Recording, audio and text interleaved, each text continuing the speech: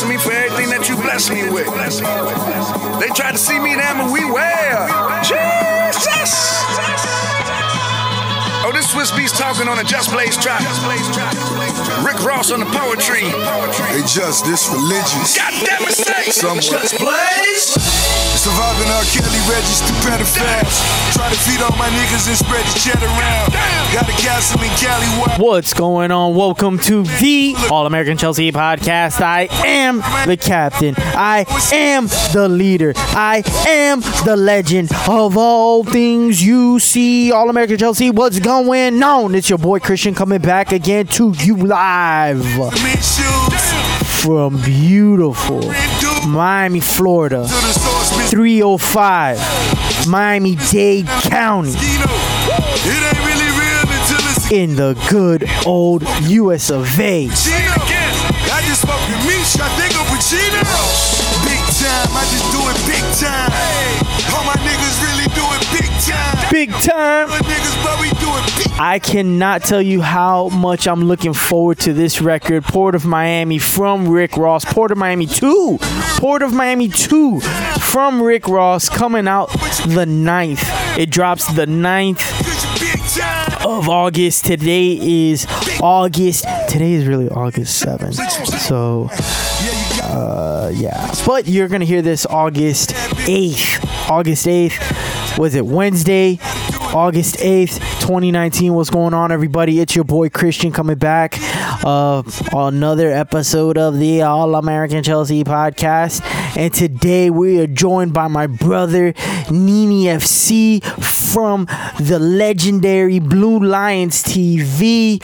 And we had a fantastic conversation. I asked Nini a ton of questions to get us ready, to get us hyped, to get us motivated for the start of the Premier League and the official start of the brand new football season for 2019-2020 under the Chelsea legend Frank Lampard in his first year as official top flight manager of our legendary club, Chelsea FC. And we get into it, man. We get into it. I ask him a ton of questions.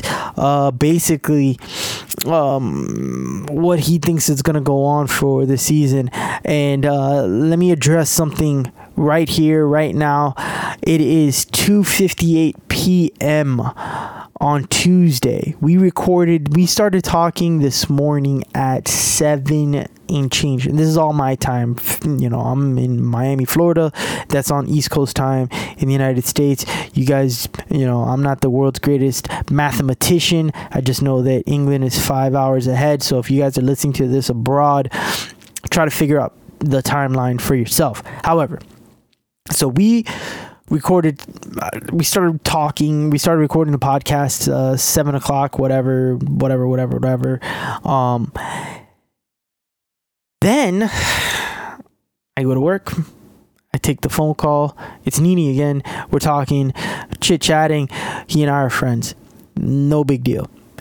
I hang up the phone. I look at my phone, and I'm starting to see the reports that David Luiz has stayed out of training because due to game time, due to this, that, or the other, blah, blah, blah. So by the time you hear this, it's going to be transfer deadline. Today's Tuesday. Today's Wednesday. Is today Wednesday? Today's Wednesday. It's going to be transfer deadline day tomorrow. So by the time you hear this, it's very, very, very, very possible that David Luiz will be playing for Arsenal. He'll be the starting center back for Arsenal in a unbelievable turn of events. Everything was going so well, and it all went to shit. All the news is very new, is very fresh. So that is the breaking news at this moment, at this point in time. I don't know what it is or it won't be by the time you guys hear this. I can honestly tell you, yes, I have conversations behind the scenes that no, I will not tell you who, what, where, when, or why on who I speak to, but I do speak to people, and everybody consistently across the board is in shock about this information. So other than shock, I can't tell you anything else, because as of right now, I don't know anything else. That's all I know. So go figure. We'll sit back and learn. And it's very, very funny that during the podcast, some point during the podcast, towards the end, I think of the podcast, whatever, there's a point in the podcast, I think towards the end of it, that Nini and I talk for a good 20 minutes about David Luiz, singing his praises on how he's a fantastic center back for Chelsea Football Club. And irony would have it, fate would have it, that there's a really good chance, a very good chance, that he won't be playing for Chelsea Football Club less than 24 hours of when we were gassing him and hyping him up and singing his praises. Football's a very weird thing, man. Football is not so cut and dry like us supporters make it out to be, man. There's nuance, there's shades of gray, there's black and white when it comes to this game. And quite frankly, it's what makes this game so beautiful. But it also is what makes this game so painful. Is that shit happens. Shit happens on a turn of a dime. 1 second, it's all, sunshine and rainbows, and the next second is doom and gloom, man. Things happen. Even when I hear things at 7 o'clock in the morning, and then, at 8 o'clock in the, an hour later, 8 o'clock in the, in the morning, 8 o'clock at night, 8 o'clock in the morning, there's a new detail, there's a new wrinkle to what I heard in the morning. So, so I just wanted to get that out there, the breaking news, before we get into the podcast, before you think, what the hell is going on? So, yeah, we definitely talk about David Luiz, but it's not like you think we do. So, if we only had a crystal ball then, if we only were recording at that moment in time, that would have been some interesting podcast. That would have been next level shit. But, it can't be. But don't worry, guys. I can tell you that there has been more conversations, and let's just say I can't say anything but exciting stuff is on the horizon. All right. So, what else, man? What else? As you heard, I started the podcast off with Rick Ross. I can't wait for Port of Miami 2. I can't wait. It's going to be, from what I heard, I think yesterday, I heard another song, which is Turnpike Ike. Fantastic. Rick Ross is definitely killing the game. When it comes to, I think what he's had always from day one is beat selection. Rick Ross always has fire beats. He always has the right beat selection, and he definitely knows what he's doing. And I think that's the downfall of a lot of rappers. You just don't have the beat selection, whether that's because they are not working with the right producers or they just have a shitty ear. There's always, Nas is famous. Everybody talks about how Nas has terrible beats and songs because his beat selection is trash. And I agree. That's one of the things that I hold over Nas when it comes to the competition between Jay-Z or Nas. Who's the greatest rapper? Who's the better rapper between the two of them? One of the points I put in Jay's corner is that he has phenomenal beat selection, which in turn means that he has great songs, because the beat is just as good. I mean, just as important, as important. I wouldn't say just. Okay, so I would say the beat is about 45%. The lyrics are 55%. Some split like that. So, did I do my math right there? Yeah, it had to be. Did I do my math right there? Yeah. Gonna question me. Fucking think I am. Anyways, so yep. Also, some more exciting news. I've been reaching out to different Twitter accounts, different influencers within the football space, and I'm happy to say that there's going to be different names. There's going to be different different people, interesting people from all different other clubs that we're going to be talking to on the podcast. That's going to be phenomenal, and I can't wait, man. A lot of exciting things.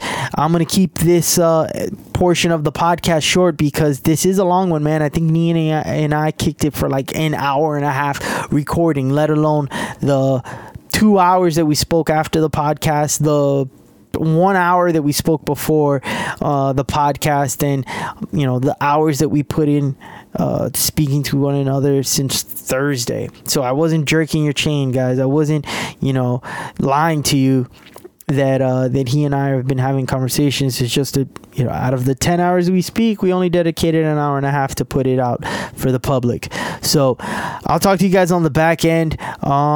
Enjoy the podcast, man. Enjoy the podcast. Everybody put your hands together and give it up for the legendary, my brother, a man that definitely I would not be speaking to you if it wasn't for him. He's a big reason why I'm speaking to you. Now give it up for my friend, Nini FC. Everybody, this is the man that everybody wants to hear from, my brother. Some people might even call him, we're twins, brothers from another mother, but what cannot be debated, absolute general members, leaders of the Gap Tooth Gang. Gap Tooth Gang representer, Nini FC. Welcome to the All-American Chelsea podcast. Gang. Gap Tooth Gang, of course. And obviously, for guys who are lucky enough to have a gap tooth, you already know why it's important. You know how it helps you out in your life. Obviously, keep it undisclosed, keep it a secret, but you know the power of a gap tooth, bro. I know you know the power. Absolutely. Exactly. Listen, to all you young guys, all I'm saying, all you young guys with a gap tooth, embrace it. Exactly. And utilize it. Utilize it. It is a tool to help you succeed, and it's a tool to put smiles on faces. Exactly. Especially your partner's face. Most importantly, your partner's face. What are you doing, man? You can't be. That's a little bit too much of a secret. Yeah, you can't. Just tone it down a bit. Yeah. Listen, guys. Just embrace it, my brother. How are you today? Bro, honestly, I'm good. I'm happy that I'm on here, obviously, but we talk a lot. For you guys that don't know, we've got a friendship, we talk a lot outside. We have these epic phone call conversations. Obviously, we turn into like girls. It is really bad. We're on the phone for 2 hours. So obviously, it's good.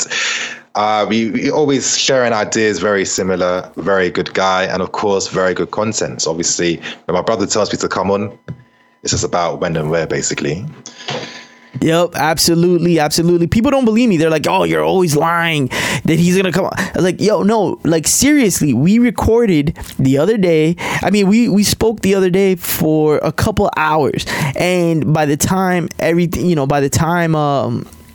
look up, I gotta go to work. I gotta do this. I gotta do that. But I can't, we can't always record the podcast. So, and then we schedule it for another day. It's always an issue, not an issue, but it's always an oh, by the way. But here we are, my man. We are finally recording. We're finally getting the answers out of Nini that you guys have want to know. So, Nini, this is we're kind of doing to get ready for the Premier League season, to get ready for Chelsea football, the start of the actual season where it really counts now. I mean, Chelsea's playing Manchester United this Sunday, 11:30 my time, which would be what, 3:30 your time, right?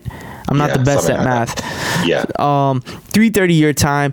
Frank Lampard, Chelsea legend, takes on I swear to God I can't say his name. Oligar Solskjaer at Manchester United. Two former players going head to head. Did they? Wait a minute. They played against each other.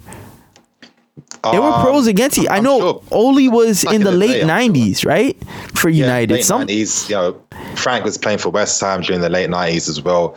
I'd assume they have. Yeah. They played together. Yeah, I would assume against so. each other, Against each other, yeah. Absolutely Makes right. sense. Makes Yeah, sense. sounds like I'm not sure. Leave that up to the other Chelsea historians, who care about details like that. Yeah, so let them figure that out.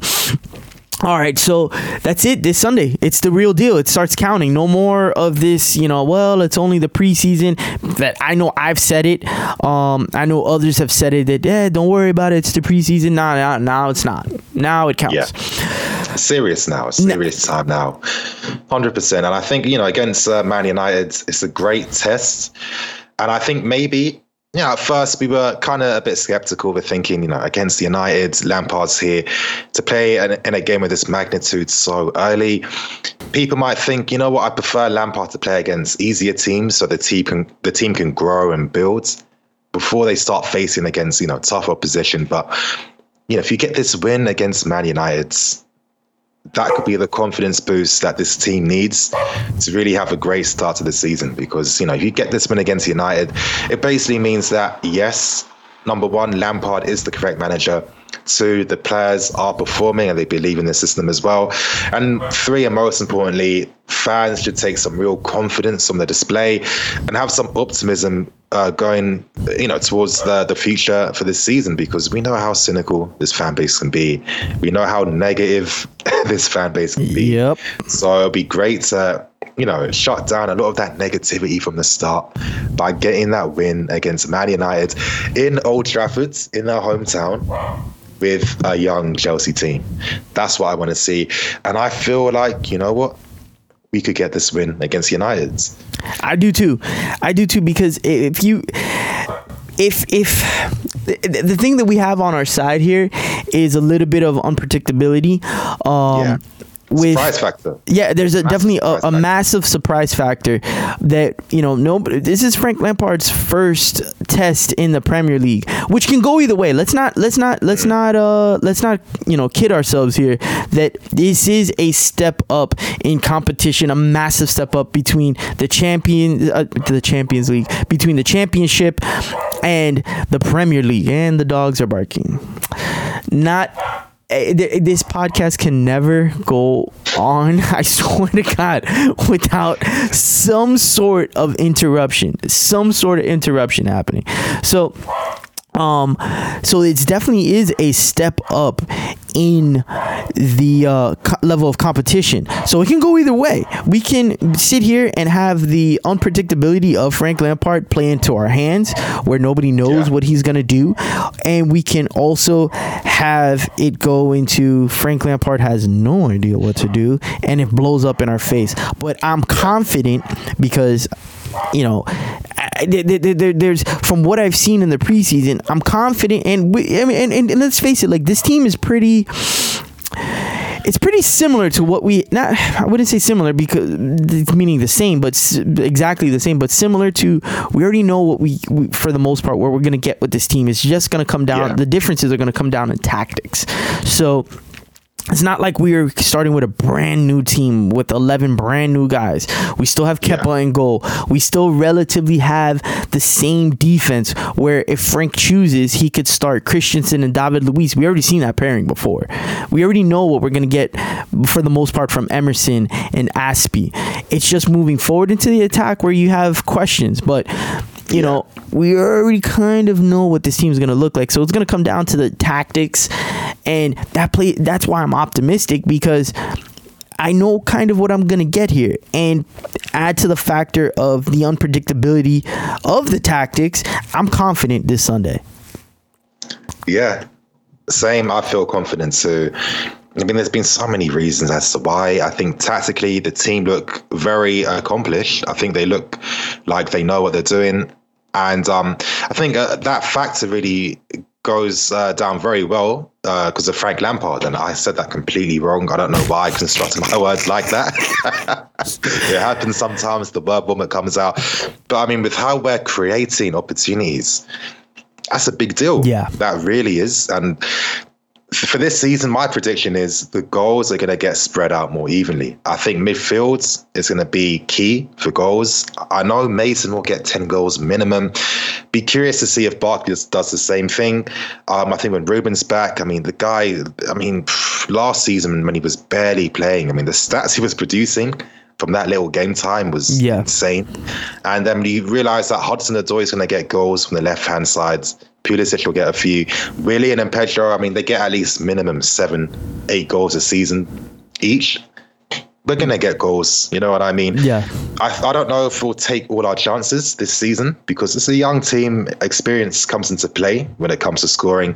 But I think that we're a team that will know how to create chances. And I think that's what's going to really excite me the most, because for me, this season is like another foundation year in that sense, where we're going to see the beginnings of how a young team are going to grow and develop alongside each other. And I think it's going to be an exciting journey to see. Like, I'm getting flashbacks of when guys like Terry, Lampard, Gudjohnsen were like in a similar situation back in the day.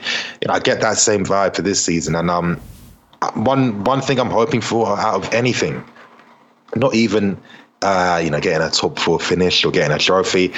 My main thing is, hopefully fans know what it means to be a fan again.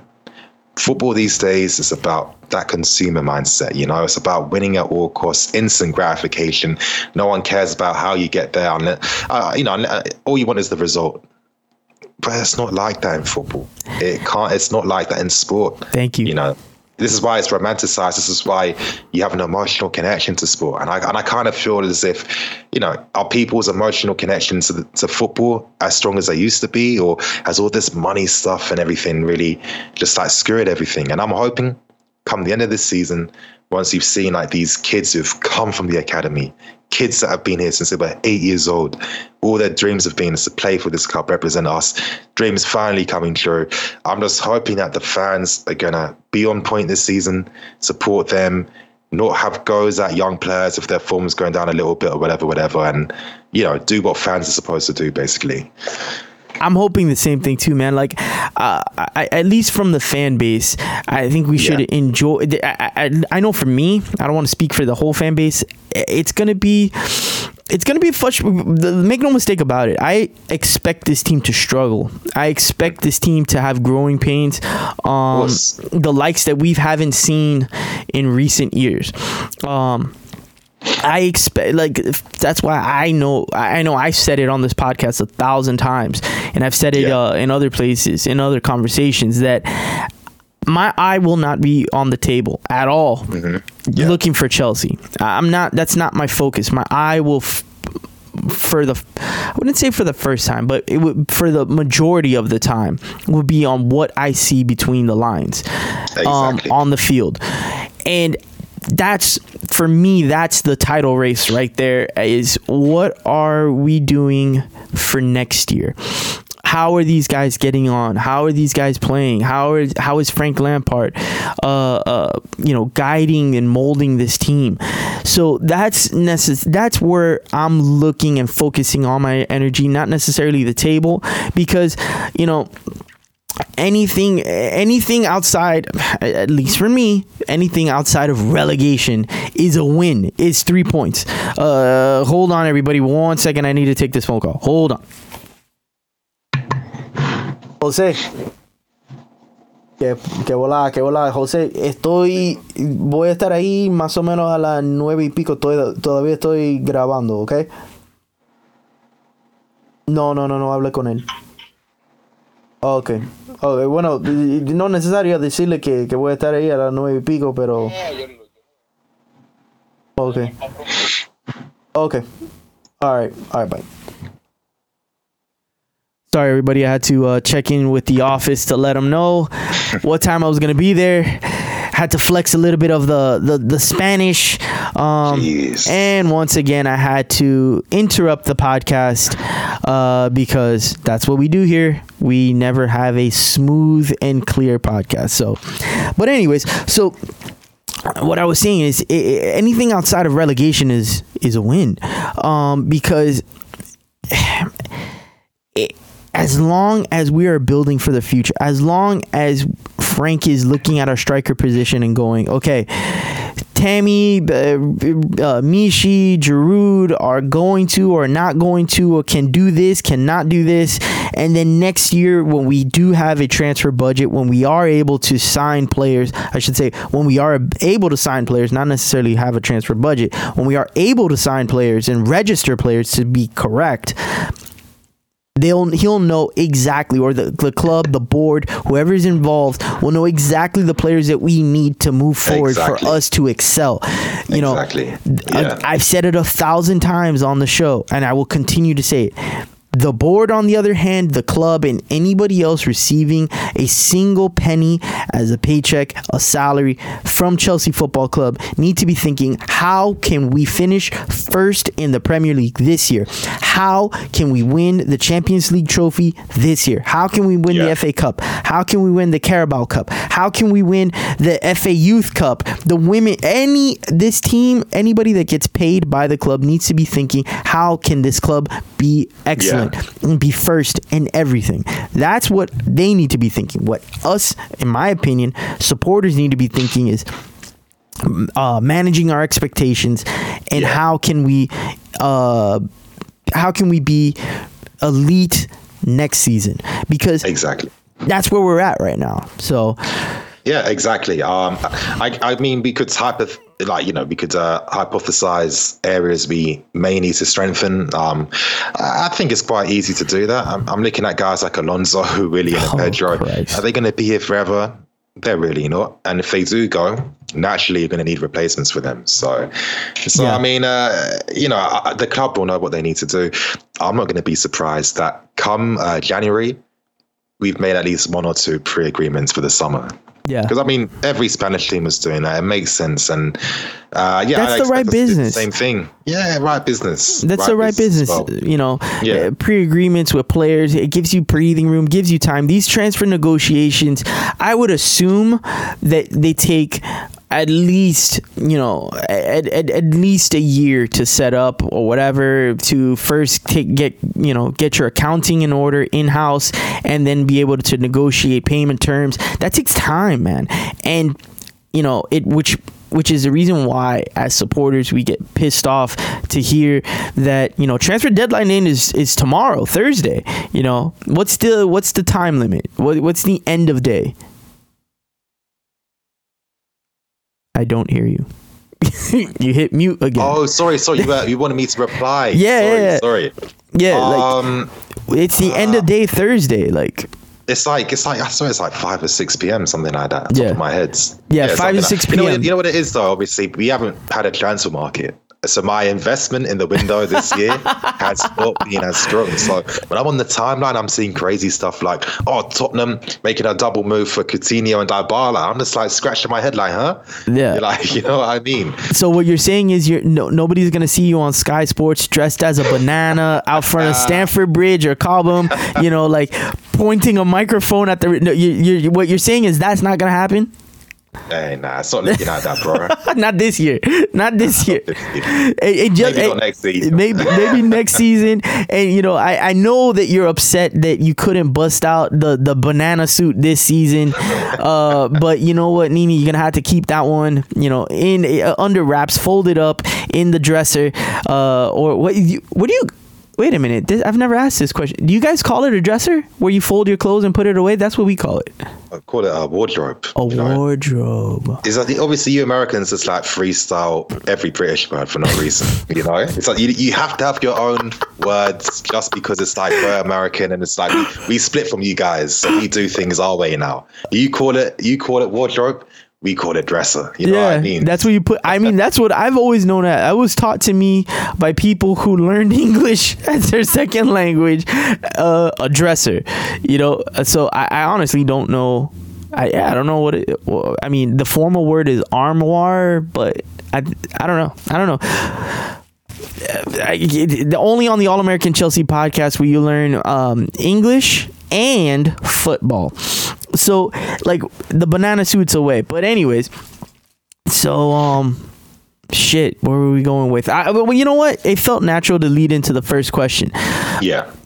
The future of the midfield. I've had a crazy idea that's kind of just bubbled up over the last couple of days, and I feel like I wouldn't surprise me if other people are thinking this, but nobody is actually saying it. I don't want anybody to quote me as, wanting this to happen, but I wouldn't be surprised if it does happen. I'm very interested to see what happens with N'Golo Kante. Because it wouldn't surprise me if next summer he's sold. I think if Kante was to ever get sold, I think it's mostly going to come down to Kante wanting to leave and then how much money we'd get for him. I'd imagine Real Madrid would look at a Kante for next season because their midfield, Casemiro, people really gassed him up purely because he was like the only defensive midfielder alongside guys like Modric and Kroos. So yeah, you're going to look better regardless because you're representing Real Madrid.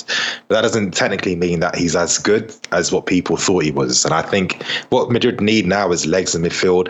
Would not be surprised if N'Golo Kante was like, you know what, we need to pay like 150 mil to get this guy. And who knows what might happen as the season progresses, because I do think that, I think it's the same thing for all fans. Midfield is going to be a real difficult one for Lampard. Yeah. You've got guys like Ross. Which is a good thing because we have a ton of talent in the midfield. It's good. Yeah, it's good. It's good and bad. There's negatives too, because obviously, after a while, there's only so many times you can promise a player game time or gas them to keep their motivations high until it naturally goes. And when you consider Cover, Jorginho, Barkley, Mason, and Kante, and then Ruben coming back, I think we've got a top midfield. And Bakayoko and Drinkwater still are on the team too. They're going to be here for too long though. But yeah, I know what you mean. And what did you just do there? What did you just do there? Transfer deadline hasn't happened yet. Are you having secret conversations behind the public's eye? Do you know something, or are you just assuming? Right now, it's just an assumption. Okay. I haven't asked. When it's come to Baka, it's been a weird one because it looked like he was off, dead set to go. Paris Saint-Germain, it was happening. I know for a fact that he told teammates during pre-season that was going to happen. Yeah. And then I think Paris Saint-Germain had reservations afterwards. So it's a bit of a difficult one because I get why Bakayoko is not going to put 110% into pre-season, because the last thing you want to do is get hurt. Any small knock to ruin you. Your agent's going to tell you that. The club, I'm sure, would even encourage him not to get too crazy as well. But then this is one thing that this club suffers with all the time. You keep signing these overpriced players and then expecting to get all your money back for them. What ends up happening is, clubs start playing you around because they know that, listen, if we always leave it to last minute, we're more likely to get the deal we want compared to what, Chelsea wants. And I wouldn't be surprised to see Baka leaving before the transfer window does end. But, we've ruined any hopes of getting 35, 40 million for him. I think when you've got players like that, you have to accept a loss in that sense. And I think that with Bakayoko, his market value's really fallen a lot. You were hoping that Milan would have really boosted it. Listen, it didn't boost it too high, but it still made clubs aware that, he can still provide something. I wouldn't be surprised if he ends up going to Sevilla in the end. I know that Sevilla have had long-term interest in him for a while, and they're the type of club that can transform you. You look at guys like Nzonzi, for example. Steven Baka could have a similar transformation, because I thought Nzonzi was quite similar to how Baka was now, but now Nzonzi is very good on the ball and he can help start attacks and build the plays and stuff. Baka's not really about that life just yet, but playing consistently in a team that plays good football is only going to improve you. Absolutely. I keep saying this. I said it on the last podcast.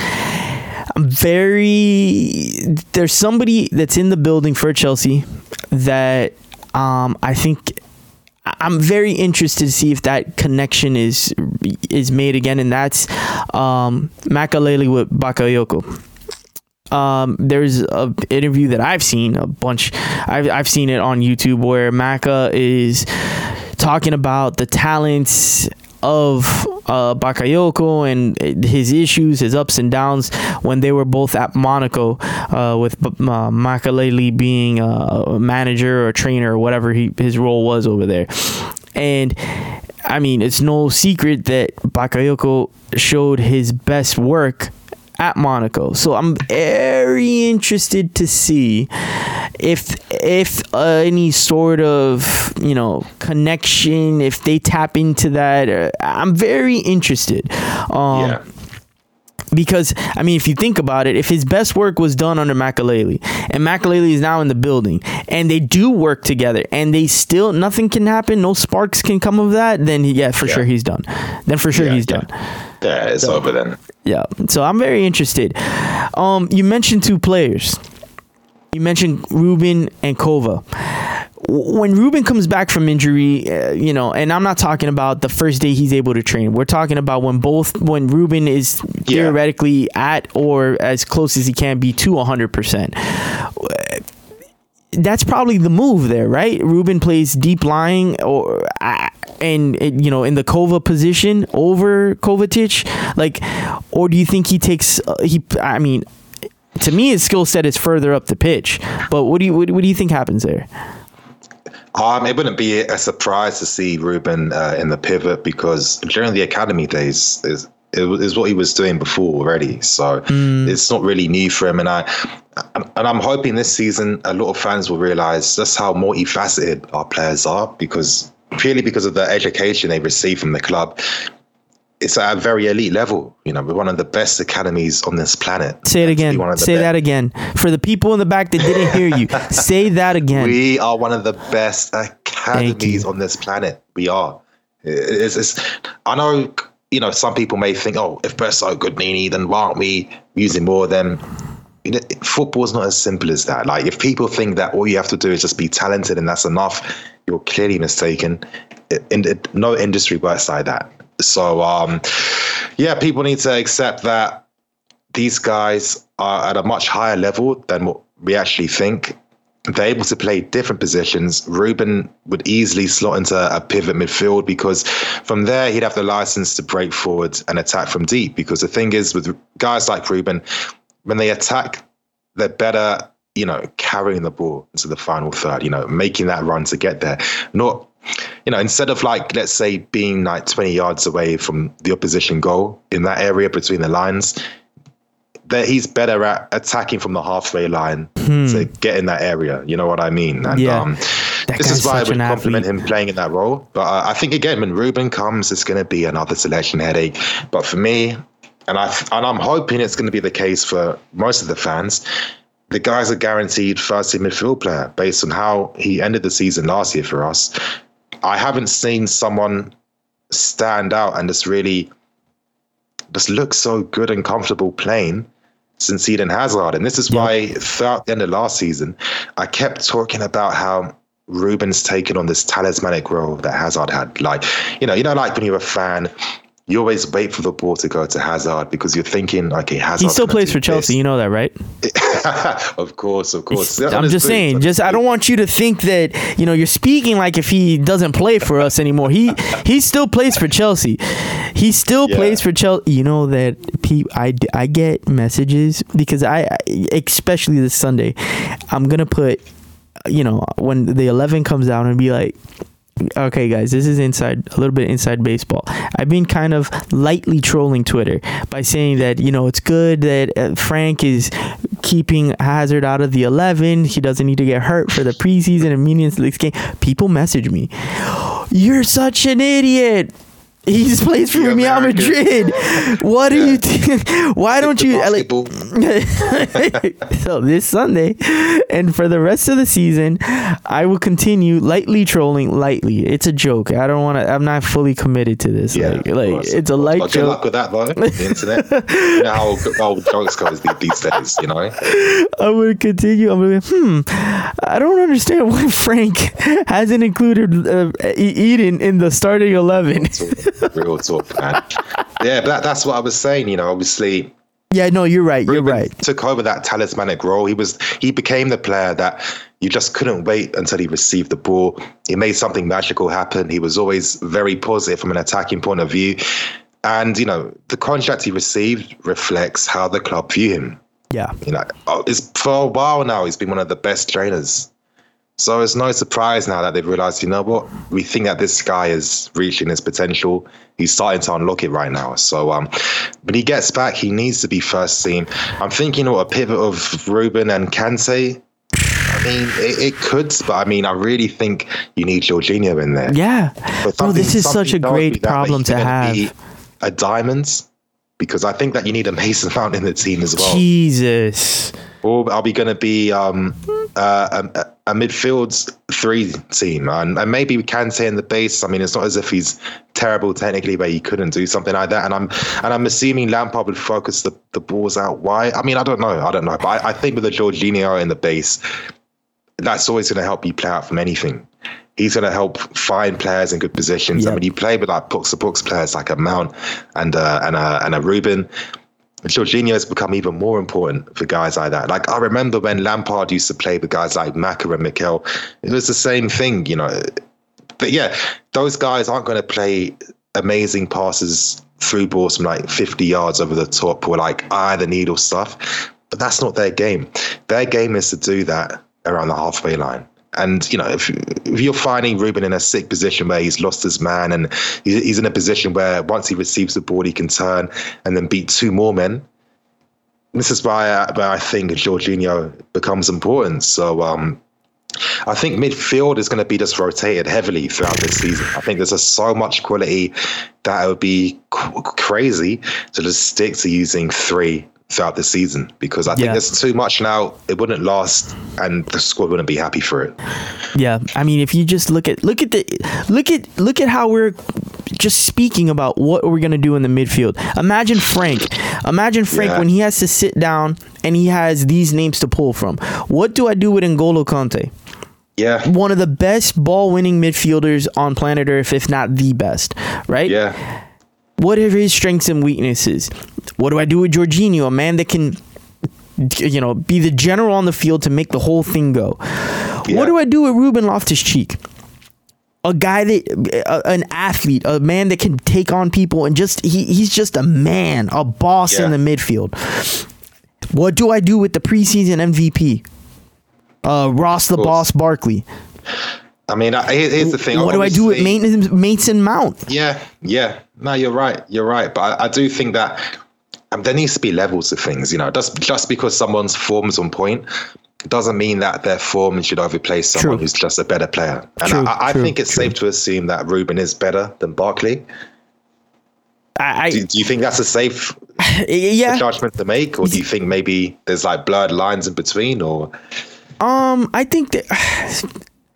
See, the thing is that we're seeing a different Ross Barkley. I mean, a lot of people, to go back to his Everton days. Again, I'm always the first one to raise my hand. My focus, a majority of the time, I only watch Chelsea football, and unless we're playing, you know, unless there's a big game like it, you know, when City is playing Liverpool, I'm watching. Yeah. When I see on my time, I see on a notification that a team that's battling for to stay to not be relegated is winning or is beating a top table team, I'll tune in for that. So my memory of how well Ross Barkley played at Everton is hazy, but I do remember he was a different type of player compared to what we're seeing, we saw under Conte. He's been he's an attacking midfielder, a center attacking midfielder. So I do remember that he played different.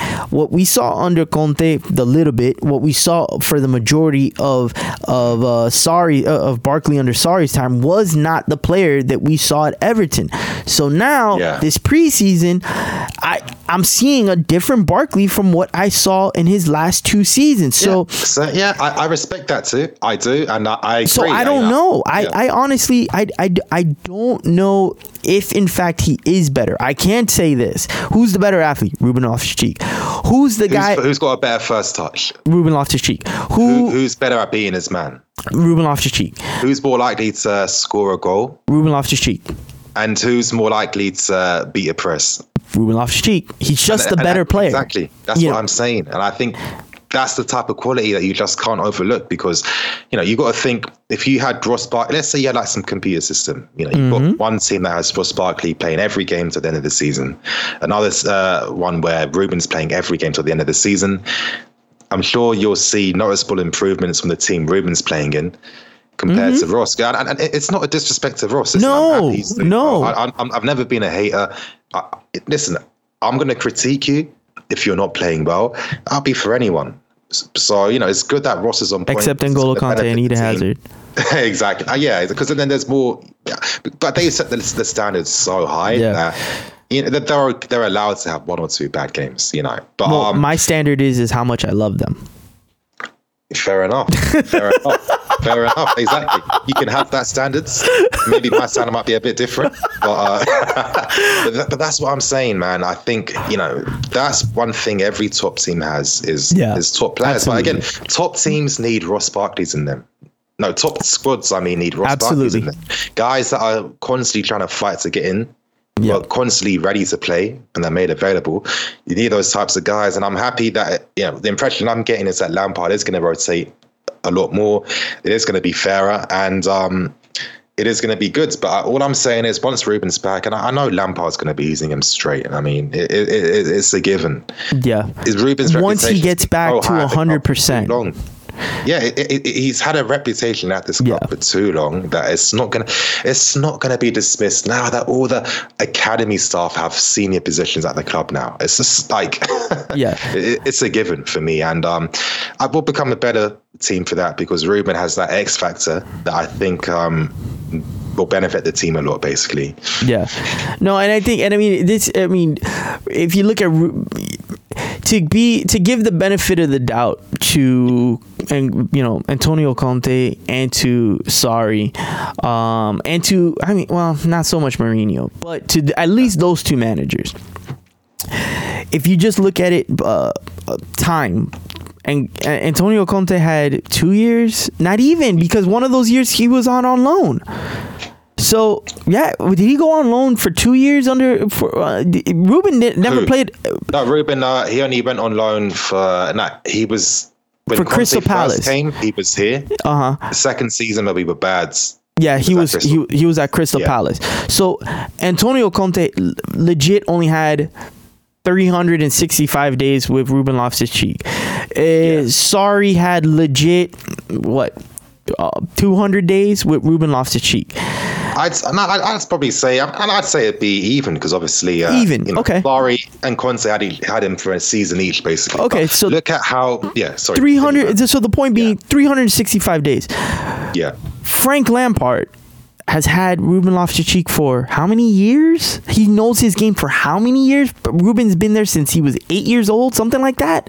Yeah. So it's only natural that Frank Lampard should, we're assuming, because until it happens, we can only assume, should have 100% confidence in Ruben Loftus-Cheek because they have more time. Their relationship is longer, and that's exactly. I only say that to give us some sort of benefit to the other two, to Conte and to Sarri. And notice I'm not giving the same benefit to Jose Mourinho because Mourinho knew about Ruben for way longer than the other two. So that's all I'm saying with that. Yeah, of course. And obviously I'd same energy for Conte as well. God knows what Conte tried his hardest to ruin Ruben. From using him as like a cam to like a winger to striker. And the pathetic thing was Ruben wasn't as great tactically in the midfield, which made sense. And the reason why he was never great tactically was because all these managers came wanting to play him out of position. Yeah. And it's just like they weren't the type of guys that's like, you know what? You are going to be, I want you to play in midfield. You do need time though. Work on this, work on that. Sarri was the only manager to do that. Yeah. The only one. And this is why he'll get a lot of respect from me because he easily could have used Ruben out of position thinking, you know what, I don't have time to be teaching this guy how to do X, Y, and Z. I need a squad where players already know what they need to do, which isn't fair sometimes. And it tells you like the psychology behind, the individual manager. But I think, Ruben needed a Sarri. Sarri came. Ruben's got his position back in midfield now. And I think he's ready. Yeah. No. I just can't wait. I just see Ruben Loftus-Cheek, and I just think of somebody that, and I've said it before, and I'm repeating myself, but I just see an athlete, man. I see that guy. He could have picked whatever sport he wanted to be in, and he would have been a pro. Perfect. Yeah, like those guys were born with the perfect like figures and stuff. Like they got a body for any sport basically. He would have been an athlete in. He could have been a basketball player if he wanted to do it too. Basketball player, small, but no, he could have played point guard. He could have played point guard. He's what, 6'2", 6 foot? No, he's 6'3". 6'3". Yeah, he's 6'3". Tall. Like I've made the comparison before. Look at Ruben Loftus-Cheek's movement, athleticism, compared to the race. Yeah. compared to Paul Pogba. They're the same size. But you wouldn't describe. I would never describe Paul Pogba as athletic. I think they're different though, because with Ruben's athleticism, it's about the distance running. With Pogba, it's about his close control in tight areas. Like like when you've played against people 5-a-side, you got that one baller that's like, he can like play in very tight areas. He can like skill past 3-4. That's Pogba, but Ruben can like do that when he runs, and this is credit to the player, and I'm sure we're talking about him too long. But I read an interview from him talking about his game and how he's looking to develop it, and he said that one thing he really works on a lot is dribbling at pace. How to beat a man, not by even having to use step overs and skills, but just by using quick feet, quick directional movement, etc. It seems like he's mastered that, because if you're 6'3", that tall, and you can run and move that smoothly, it means that there's a lot of practice behind. And now we're seeing like the flair come now, because it's like he's so comfortable doing that he can express himself now. And that, when I see things like that from any player, that's when I know, okay, something special. And I got similar vibes from Frank Lampard when he used to play. For people that might not remember, when Lampard first used to play for us, he was good, but you didn't see that source in his game. You didn't see some of the technical superiority. I don't know, maybe it's just me. Obviously, when Mourinho came that season, we won the league. Everyone improved drastically. And it was from that season, Lampard just got better every single season. He was adding new things to his game. His skill set was ridiculous. Like, remember that one season when Ancelotti was here? He scored that like chipped goal against Hull City. Like outside the box, must have been like 25 yards, little dink. It's a lot, like crazy. It's in the highlights. Remember, like that was the season I really started, but the season right before I really got into Chelsea. That was what, 2009. Yeah, 2009. That was like 2009, man. Yeah, 2009. The thing is, for that goal, was that wasn't some spontaneous thing that was lucky. Lampard attempted that same goal how many times throughout the season? And this is what I mean by Frank Lampard. Another example, he couldn't score with his head for anything. Yeah. As he was getting older, he started to know how to score with his head. And this is what I mean, constantly improving, getting comfortable, then you play with flair and you express yourself.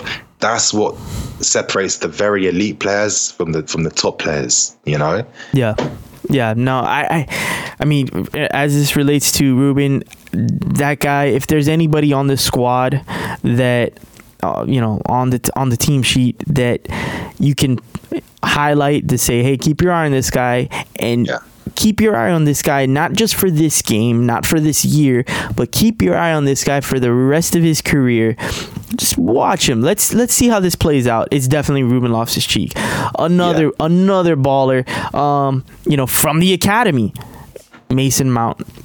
Going into this season, there was two players that everybody was I wouldn't say worried about, but held reservations on, and that was Mason Mount and Christian Pulisic.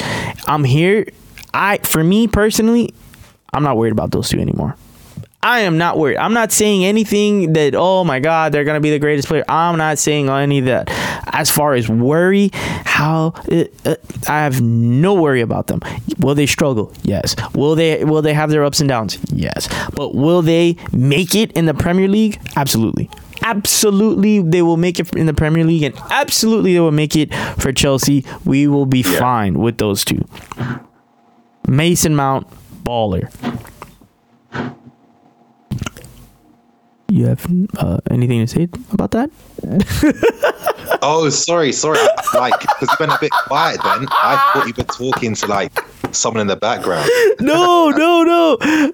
Sorry. Yeah. Obviously, my focus is here, but that's what I mean. I think what really annoyed me though when it came to Mason is how people assume that he just wasn't as good, and I don't understand. You know what I think it is? Mason Mount isn't a sexy name. It's not a sexy name, really, is it? Mason Mount.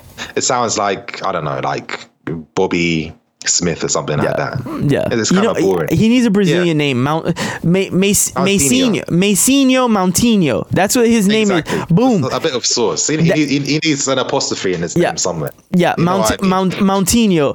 Listen, this is it. This is a direct call out. We're giving Alex Goldberg smoke. We're taking down Mason Mount Monday hashtags. The Moutinho hashtag is coming for your ass. No more Mason Mount Monday. It is now, the movement is now Moutinho. The rebranding. Yeah, that's it. He needs that rebrand because maybe then more people will put respect in his name. Because when I see him play, I see someone technically accomplished. I see someone that has skill to his game too. I see someone that is very positive in the final thirds. He reminds me of De Bruyne a lot. He really does, because the work rate is the same as De Bruyne. They work like crazy. They're the type of guys that can play those crosses from the half spaces and between the lines. They're able to operate out wide if they have to.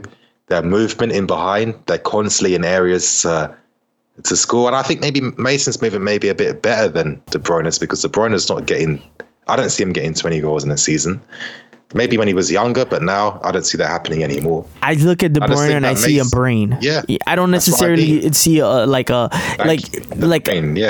see a brain. I see a guy that's athletic enough, that has movement enough to pick you alive, but you're really getting beat by the brain. Very high speed. So like, it's the thing. You're constantly running and finding space. I mean, you have to be a step ahead all the time. That's what. And I think sometimes maybe like what the average person can do is like, well, this is what I do. Whenever I like talk about players or analyze things, I always start trying to like visualize actually being on the football pitch in like first person. Yeah. Trying to figure out what I would do in those situations, or trying to figure out why they did certain things. Because when you do that, that's when you tend to respect the intelligence behind the plays and stuff like that. And then when you see the intelligence, you see the ability of the player. I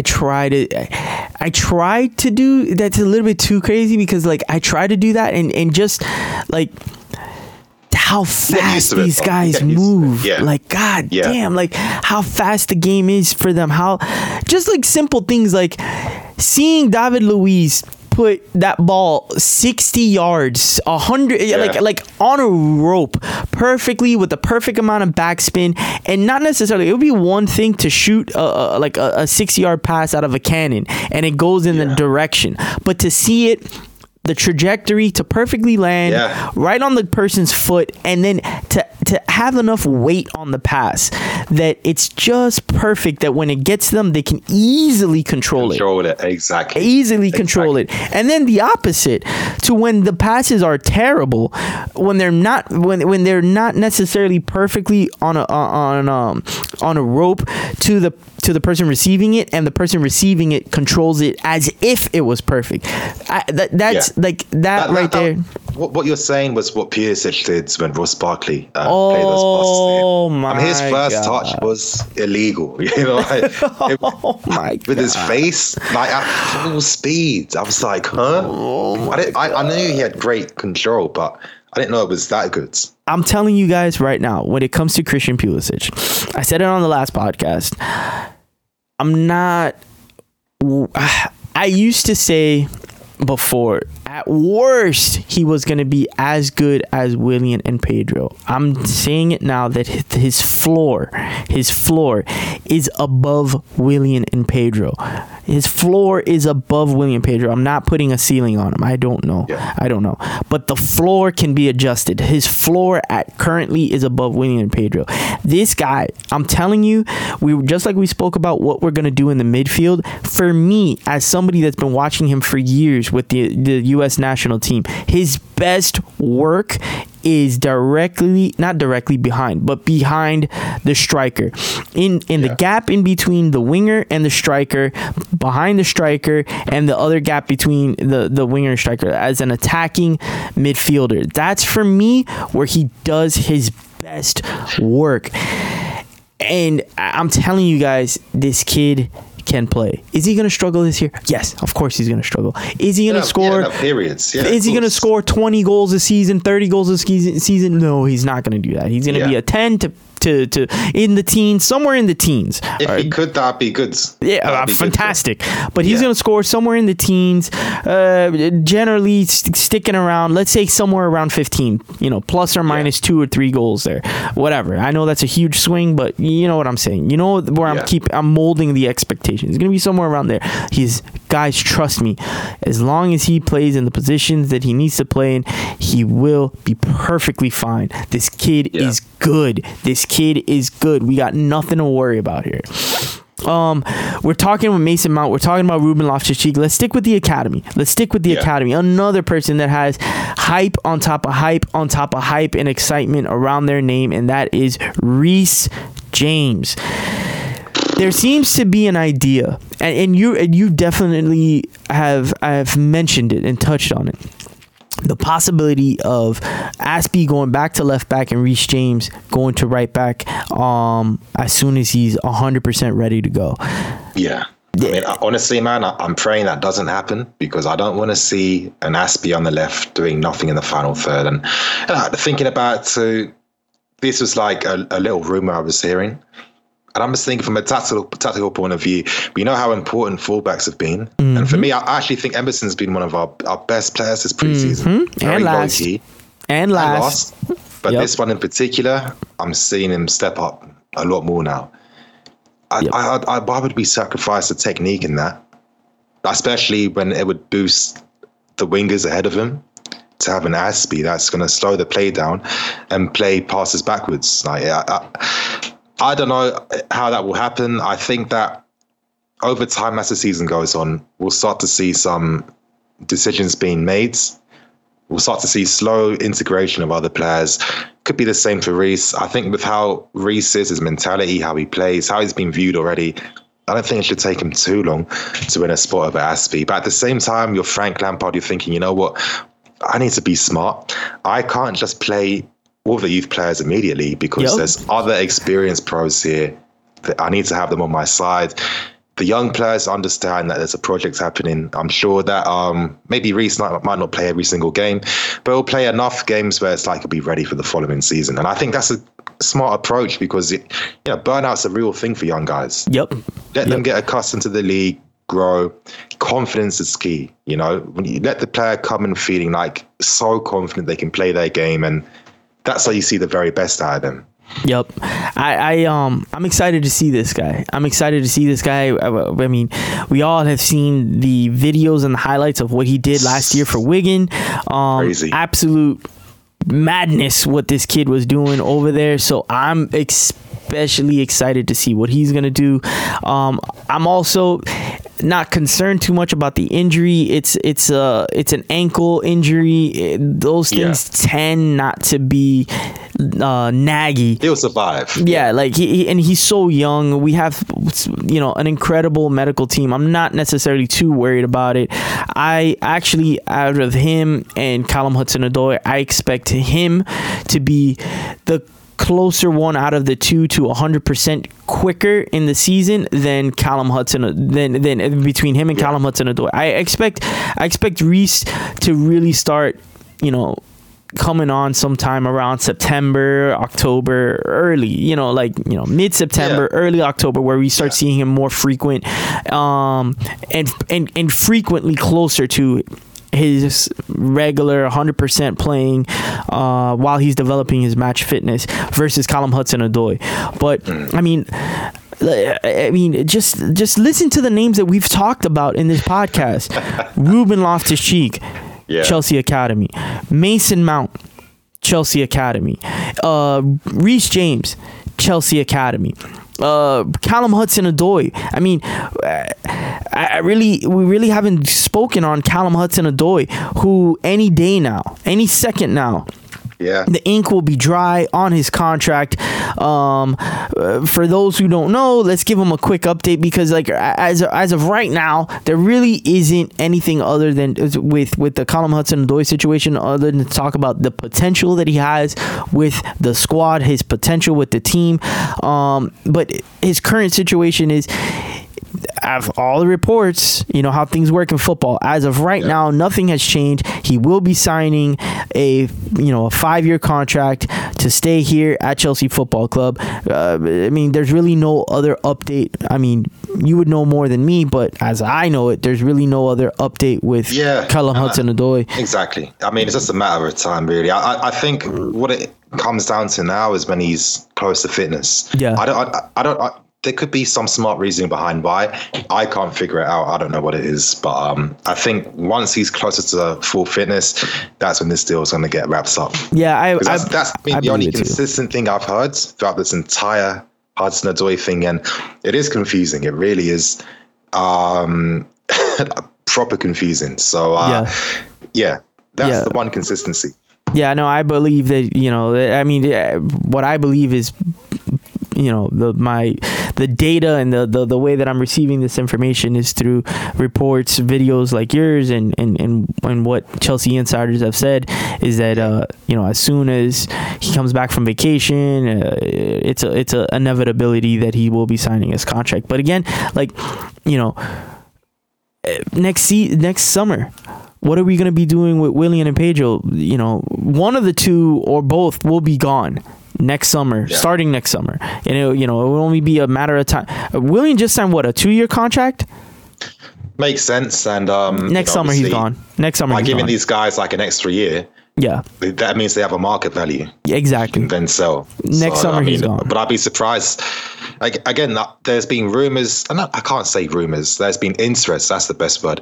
There's been so much interest from China when it comes to Willian and Pedro over the past few seasons recently that one of them has to go there eventually. I wouldn't even be surprised to see Pedro go to Japan like Torres, Villa, and Iniesta have done. But these guys ain't going to be here forever. Yeah. And then that's Callum Hudson-Odoi steps into that position. I mean, hell, he's probably going to be if the sooner he gets to 100%, we necessarily don't know that, but as soon as he gets to 100%, he should be the starter at the very latest December. I think somewhere around December. Not I wouldn't say latest, earliest. I should say somewhere around December. He's the 100% the starter week in, week out, because he's good enough. Exactly. He's good enough. Again, another academy player, Andres Christensen. Another great problem to have for Frank Lampard. You have 4 guys. Exactly. Rudiger, David Luiz, Christensen, Zuma. Sticking to Christensen, what are we going to do there? Because I think out of all 3, he is the one in most jeopardy, I think, out of all 3. I think with Christensen, and this is like a massive criticism towards Sarri, the lack of rotation, it affected his confidence, because when I see Christensen play, there's no major faults in his game that are like consistent reasons why he like messes up. And most of the mess ups, like it could just be 1 or 2 moments in a game. It's not even that deep for me. Fans need to get over players playing to like 100%, because if that was the case, we'd see 100% pass completion, 100% tackle. It's not like that. You're not going to see the perfect game, because we're playing at a high level, a level where people have been training since they were 8 years old, 5 years old to get to. So this is what I mean. We need to have more respect for players in general at this level. But with Christensen, as I'm saying, it's confidence. That's all it is. And it's natural, If you're playing consistently and then you lose your team due to methods are out of your hands. You know? Yeah. For example, Sarri just preferred Rudiger because he's aggressive and he likes that personal quality in a defender. It doesn't make Rudiger better for it. It's just something that he likes, you know? Yeah. What can Christensen do? Not much. And then that's how the psychology affects you, because you got to realize, again, at this level, everything's heightened, the pressures are bigger, everything's bigger. Yeah. So it's very easy to fall in these places of like mental, I don't say mental weakness if it's a bad thing, but you're much more fragile mentally, basically. Yeah. You know? And I look at Christensen, I see that. I think he can get over that with consistent game time and rotation. That's all Lampard has to bring in. I think it makes sense when you have a squad where the level between like the first team player and like the B player, it's not like a massive gap. So I think this is where form from a B team player could help elevate their performance. I think with Christensen, more consistent game time is all he needs, and that's that then. Yeah. I think like when it comes to Christensen, what I see is I see a field general in training, like a backline general in training, where, and when it comes to center backs, I always believe there's two. There's the general and then there's the enforcer, the dog. Rudiger, if there's a fight popping off, Rudiger's the first one there. He's the dog. Like, he is 100% the enforcer, the dog out of, on in the back line and in the dressing room, the field, period. Zuma, the enforcer. I don't necessarily, and whether this is what he sees himself, what the players see him as, I don't know. This is the label that I'm putting him. He's more of an enforcer. The way his physicality, the way he plays, that's an enforcer to me. David Luiz, I don't see him as an enforcer. I see him more as a field general. I see him more directing the play. Even though people don't want to give him that, even people want to say that he's not a good player, that he's a waste of time. I don't see that. I see somebody that's an excellent player. Even with the Brazilian national team, I don't want anybody to message me, oh, what about 7-1 against Germany and him crying? I don't want to hear about that shit. You know how that frustrates me the most? And this really sums up David Luiz for me. He's just, certain players, you're just going to be unlucky. Yeah. Really, media attention messes it up for you, and that's how it is. But honestly, that 7-1 Brazil game was what got me into producing like football content. I was starting to write during that time, and I looked at the game. Well, the information at the time was that Scolari changed the tactical plan against Germany a few hours before the game. Yeah. Now, for me, that is absolutely crazy, and I believe it because, again, I look at the Brazil team and they beat Spain in the Confederations Cup. At the time, Spain were the best team in the world. Yep. Brazil destroyed them 3-0. Luiz played a massive part in that win. And, they played that way by having Neymar out wide on the left, Fred up front, someone in behind, etc., etc. I think it was Oscar. Now, get to the World Cup. Sorry, bro. Get to the World Cup. You're seeing Neymar in the middle. Yep. And by playing him in the middle, for Coca-Cola and all the sponsors, you want to see Neymar play there. But if you're Fred and other players, the width's gone. And now Fred doesn't have space to use his runs now, because if you're playing Neymar in the middle, you're forcing teams to just defend in the middle now, aren't you? Yep. Where's the space gone? You're playing in front of them. That was a terrible move from Scolari. And so I'm not surprised why he did that. Against Brazil, they looked like a team that didn't know what they were doing. Yep. And I blame the manager for that. People acting as if it's the players' qualities like Germany were that good. Listen, Germany weren't doing anything spectacular to score those goals. Nope. It was systematic, easy things. And it was clear that the players weren't well coached with this game. So this is why I just realized Scolari he hasn't had a top job since. Yeah. He failed really badly. Yep. He hasn't even worked in Brazil, I don't think, since then. So again, people made out that David Luiz was the sole reason why they conceded all 7 goals. And during the game, the criticism that he was getting, the main critique was that because he was the captain, because Thiago Silva was out, he should have done better. And I'm just thinking, when you say comments like that, I'm one of those people where if I say something like that, it means that I'm going to apply it to everything, because it's got to be fair. There's got to be consistency. But you realize in football that certain players just won't get that same fairness or consistency. Like for me, Luiz was Brazil's best defender better than Thiago Silva during that tournament. Yep. One bad game, because he's the captain.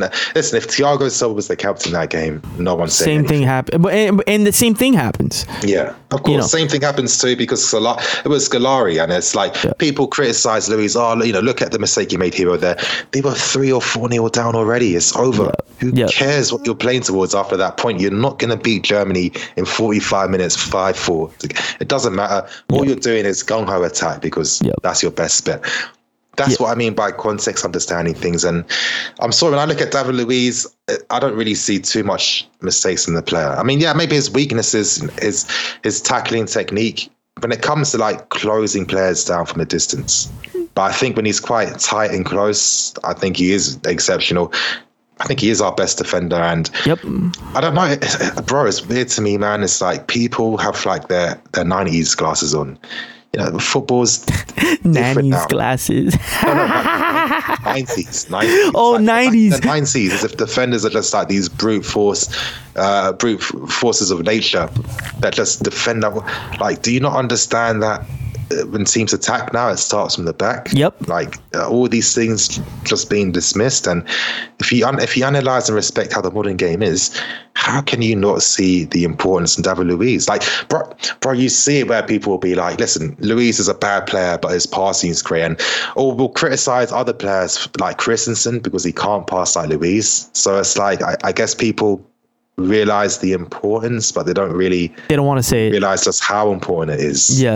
So I think with Luiz, I don't know. I think it's just all this media backlash over the years. That's good, people's opinions. And I think it helps us, because maybe this is why Luiz, for some reason, never gets closed down by opposition players, really. Like, how is he able to play out from the back this easily and you don't have a striker on him? Yeah. God knows why.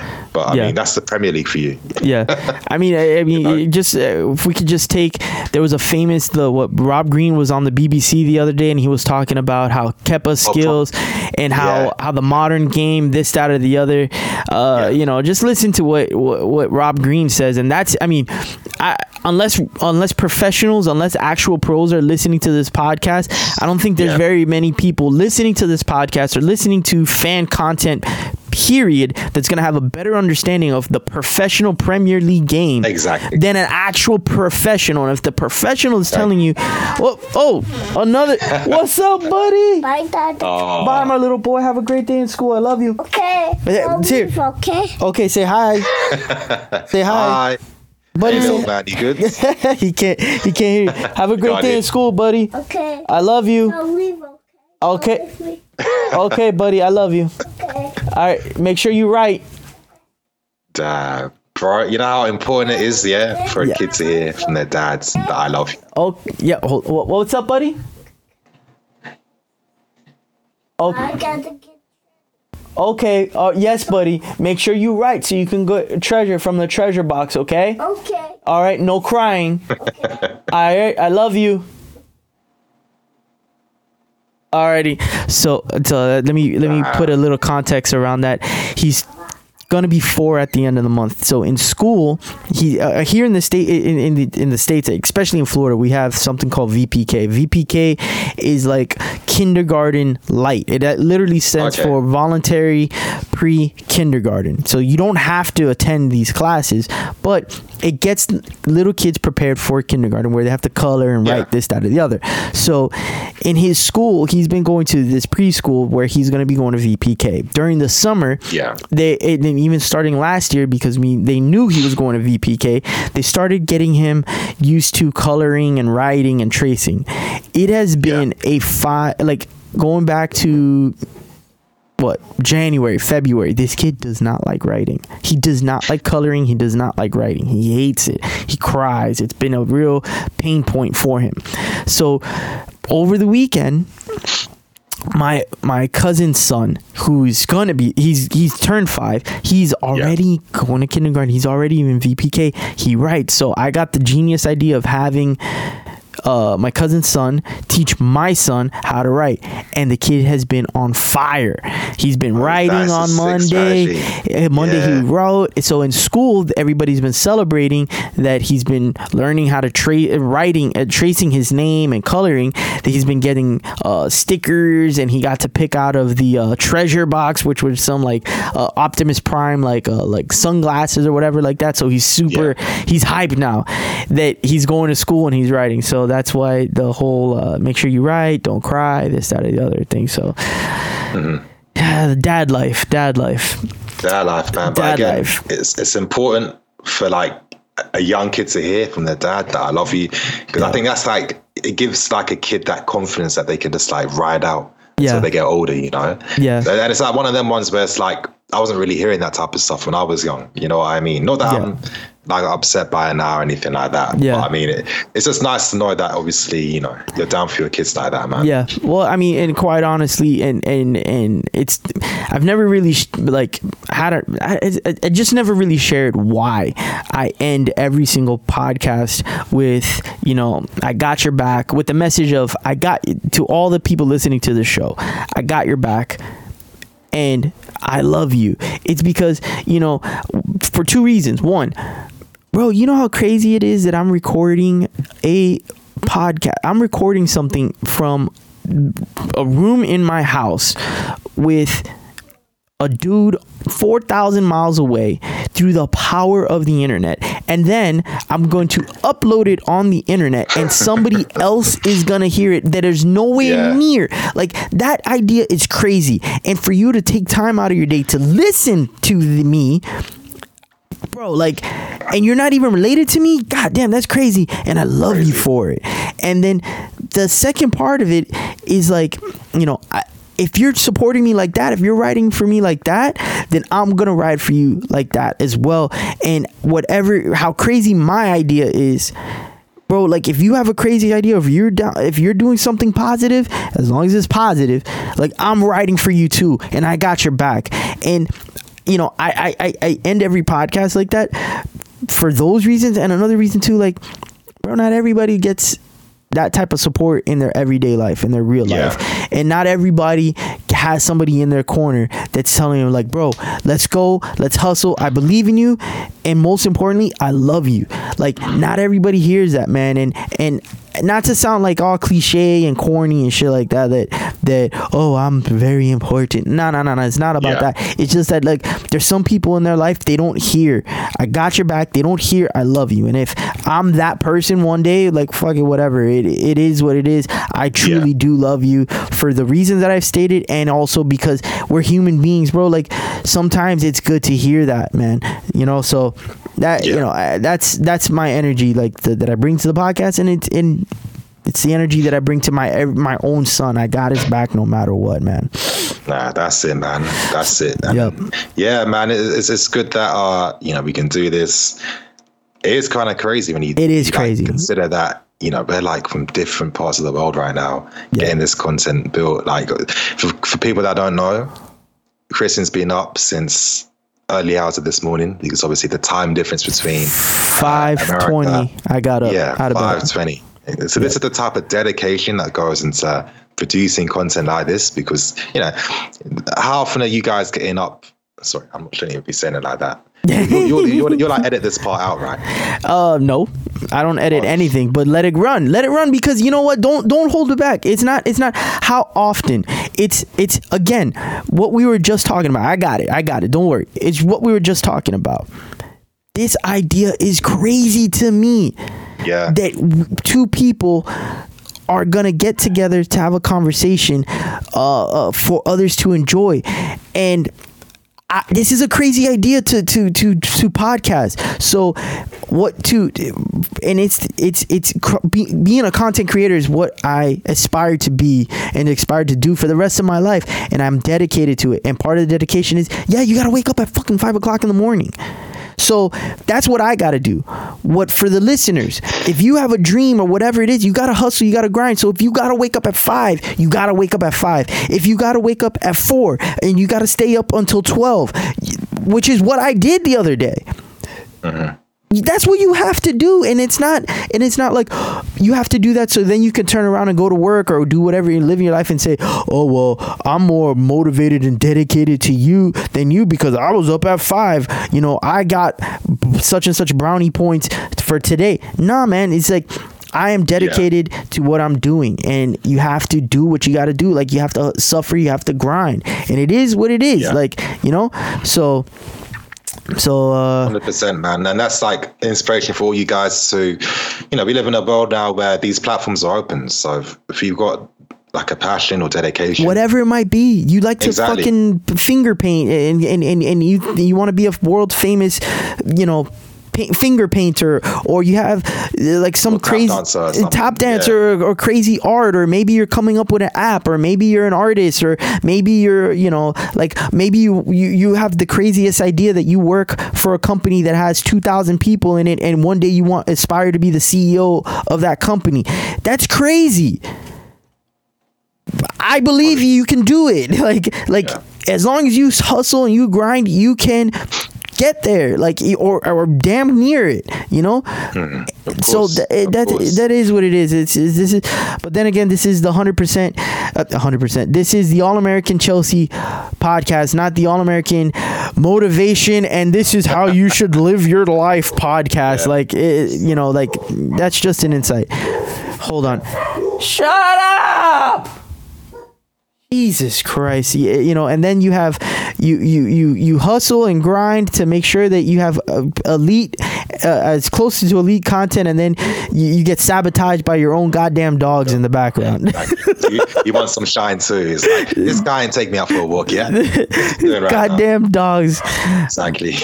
Anyway, but I guess again, getting back to the podcast, sticking with the academy, and we'll round off on this one.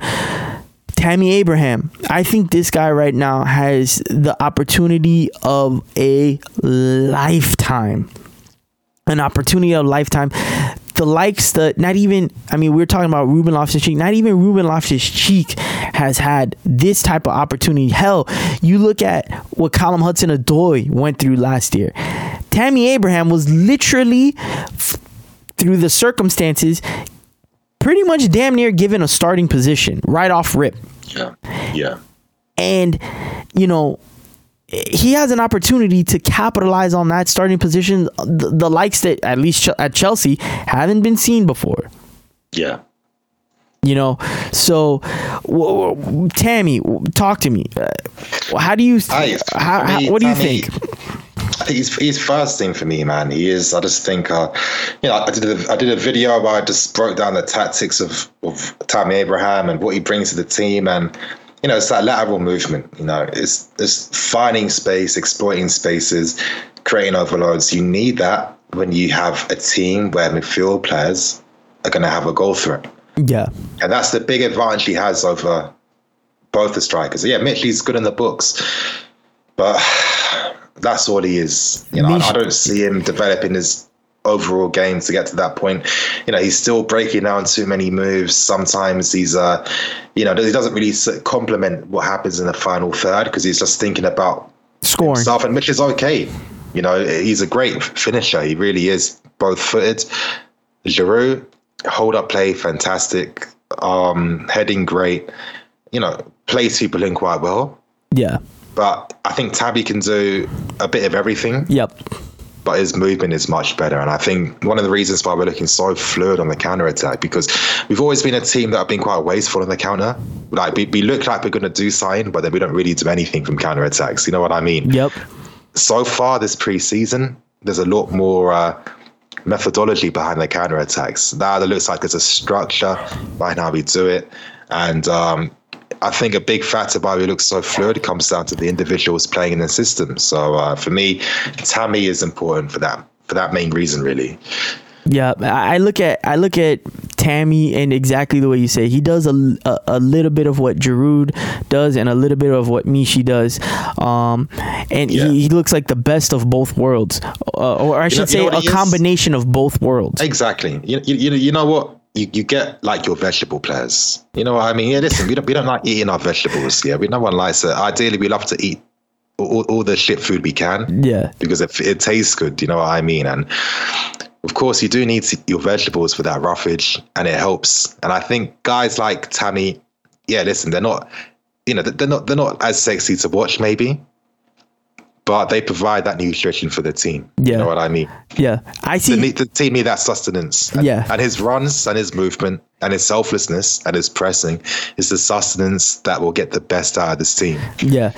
I see with Mishi, I think, I don't know how, what game was it? Should have been sold. We can't get rid of him. It's Yeah. simple as that.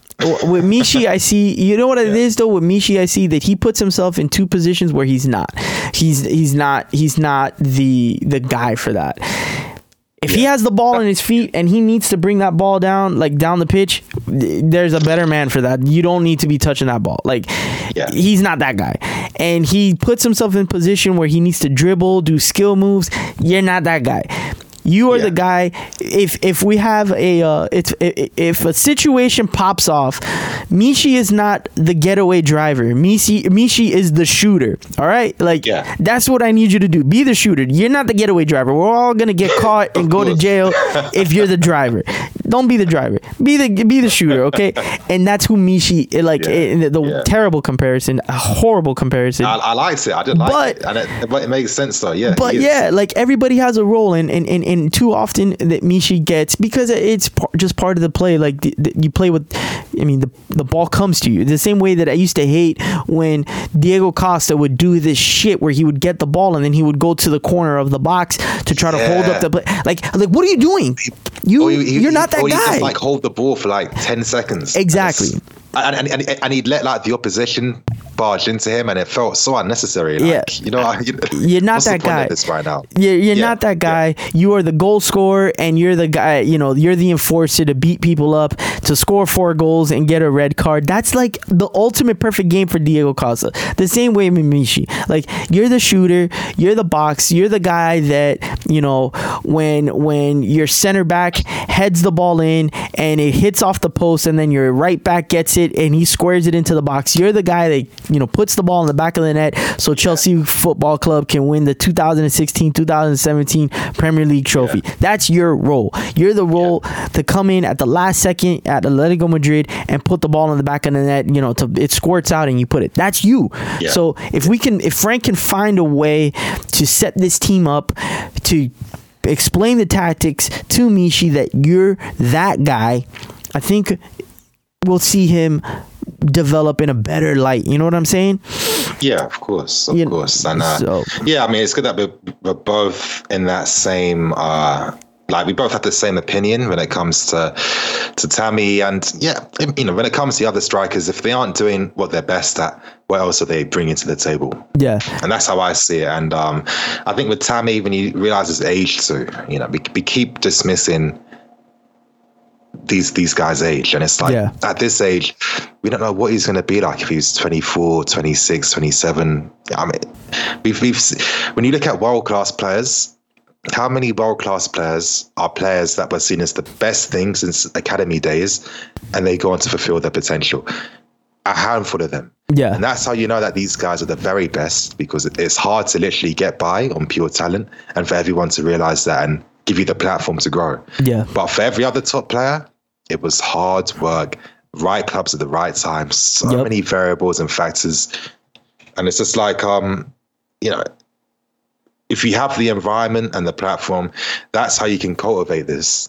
So this is why I feel really excited by all the prospects we have for this season, because the environment now is ready for cultivation, you know. And, you know, Tammy might be a broccoli right now, or that little acorn seed.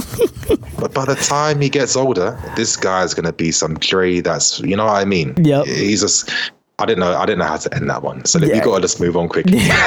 No. Let's sit here for a minute. We're all sitting in the awkwardness. Let's breathe it in. Exactly, okay, now we can move on. Finally. It made it more awkward by just saying that, but thanks for that. No worries. That's what I'm here for, man. I'm here to make it awkward, to make it weird. Oh, man. So I guess to end it off the podcast, at the end of this, we're talking about, in May, we're talking about a starting 11 that has played together for a good part of the season of Christensen, Tammy, Mason Mount, Ruben Loftus-Cheek, Callum Hudson-Odoi, and Reece James. That's 6 out of the starting 11 in the first team. I shouldn't say starting 11, but what I mean is 6 out of the first team. Who is Tomori staying?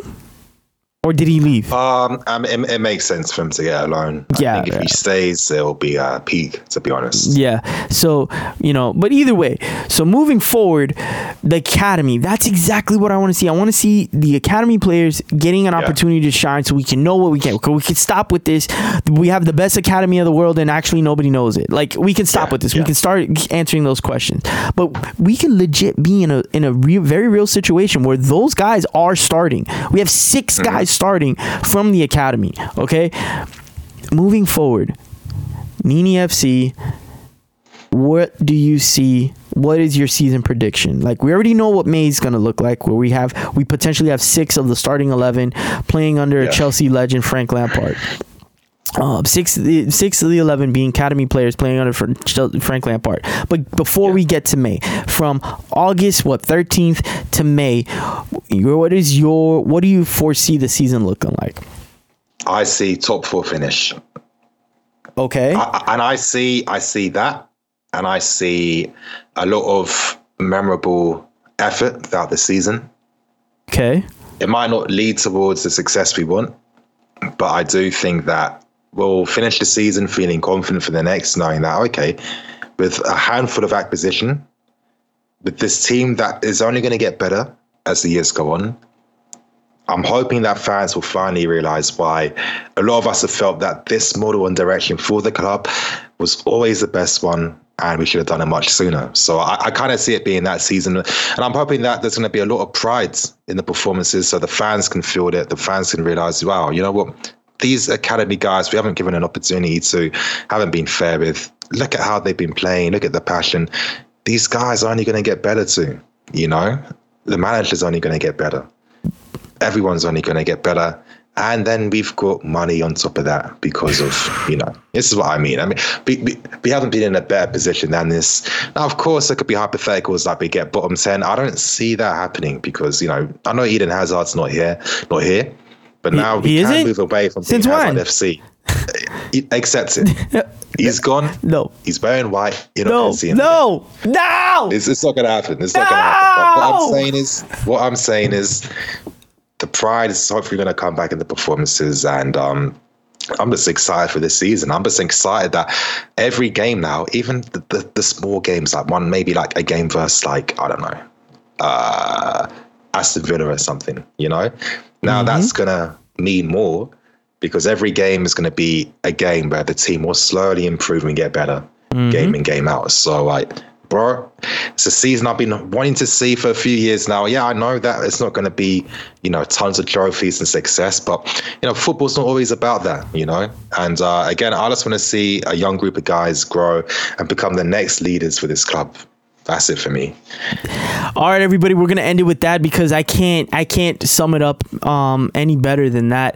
I'm in 100% agreement. I think that we are, to use a very famous phrase from Jose Mourinho, we are a little horse that's about to get a ton of milk right now, and the future looks bright. The future can, if provided that we get the right milk and the right training, the future of this little horse can be bright as fuck. So exactly. Nini FC, give me the name of your YouTube channel. For you guys that don't know, YouTube channel is called Blue Lions TV. Not lion as an Line. So many people think that. Blue Lions as in like, in the savannah. The mascot of the club. Exactly. So it's like perched there. He's got the female lions getting his food. That's what I'm talking about. Lion, the mane and everything. Yep. Blue Lions TV. If you guys want to find me on social media, Twitter @NiniFC. There's an Instagram I'm not using. I'll find some use for it. But they're the best 2 places to find me. You heard the man. Everybody, this is the end of the interview. All right, everybody, your boy's back. Thank you again to my brother, to the man, to my friend, Nini, for coming onto the podcast. Bro, like, me and that guy can talk every day for hours about whatever we talk about. You guys don't need to be knowing about what we talk about. Just know that we talk about shit. All right.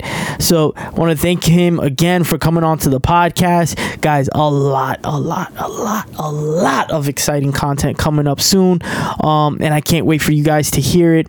I'm going to keep the outro kind of short, seeing how this was a long podcast, for you guys to enjoy, to get you hyped up and get you ready for our very first match in the Premier League this Sunday, 11:30 New York Standard Time, 3:30 if you're in the UK, and do the math for wherever you are at in this beautiful world.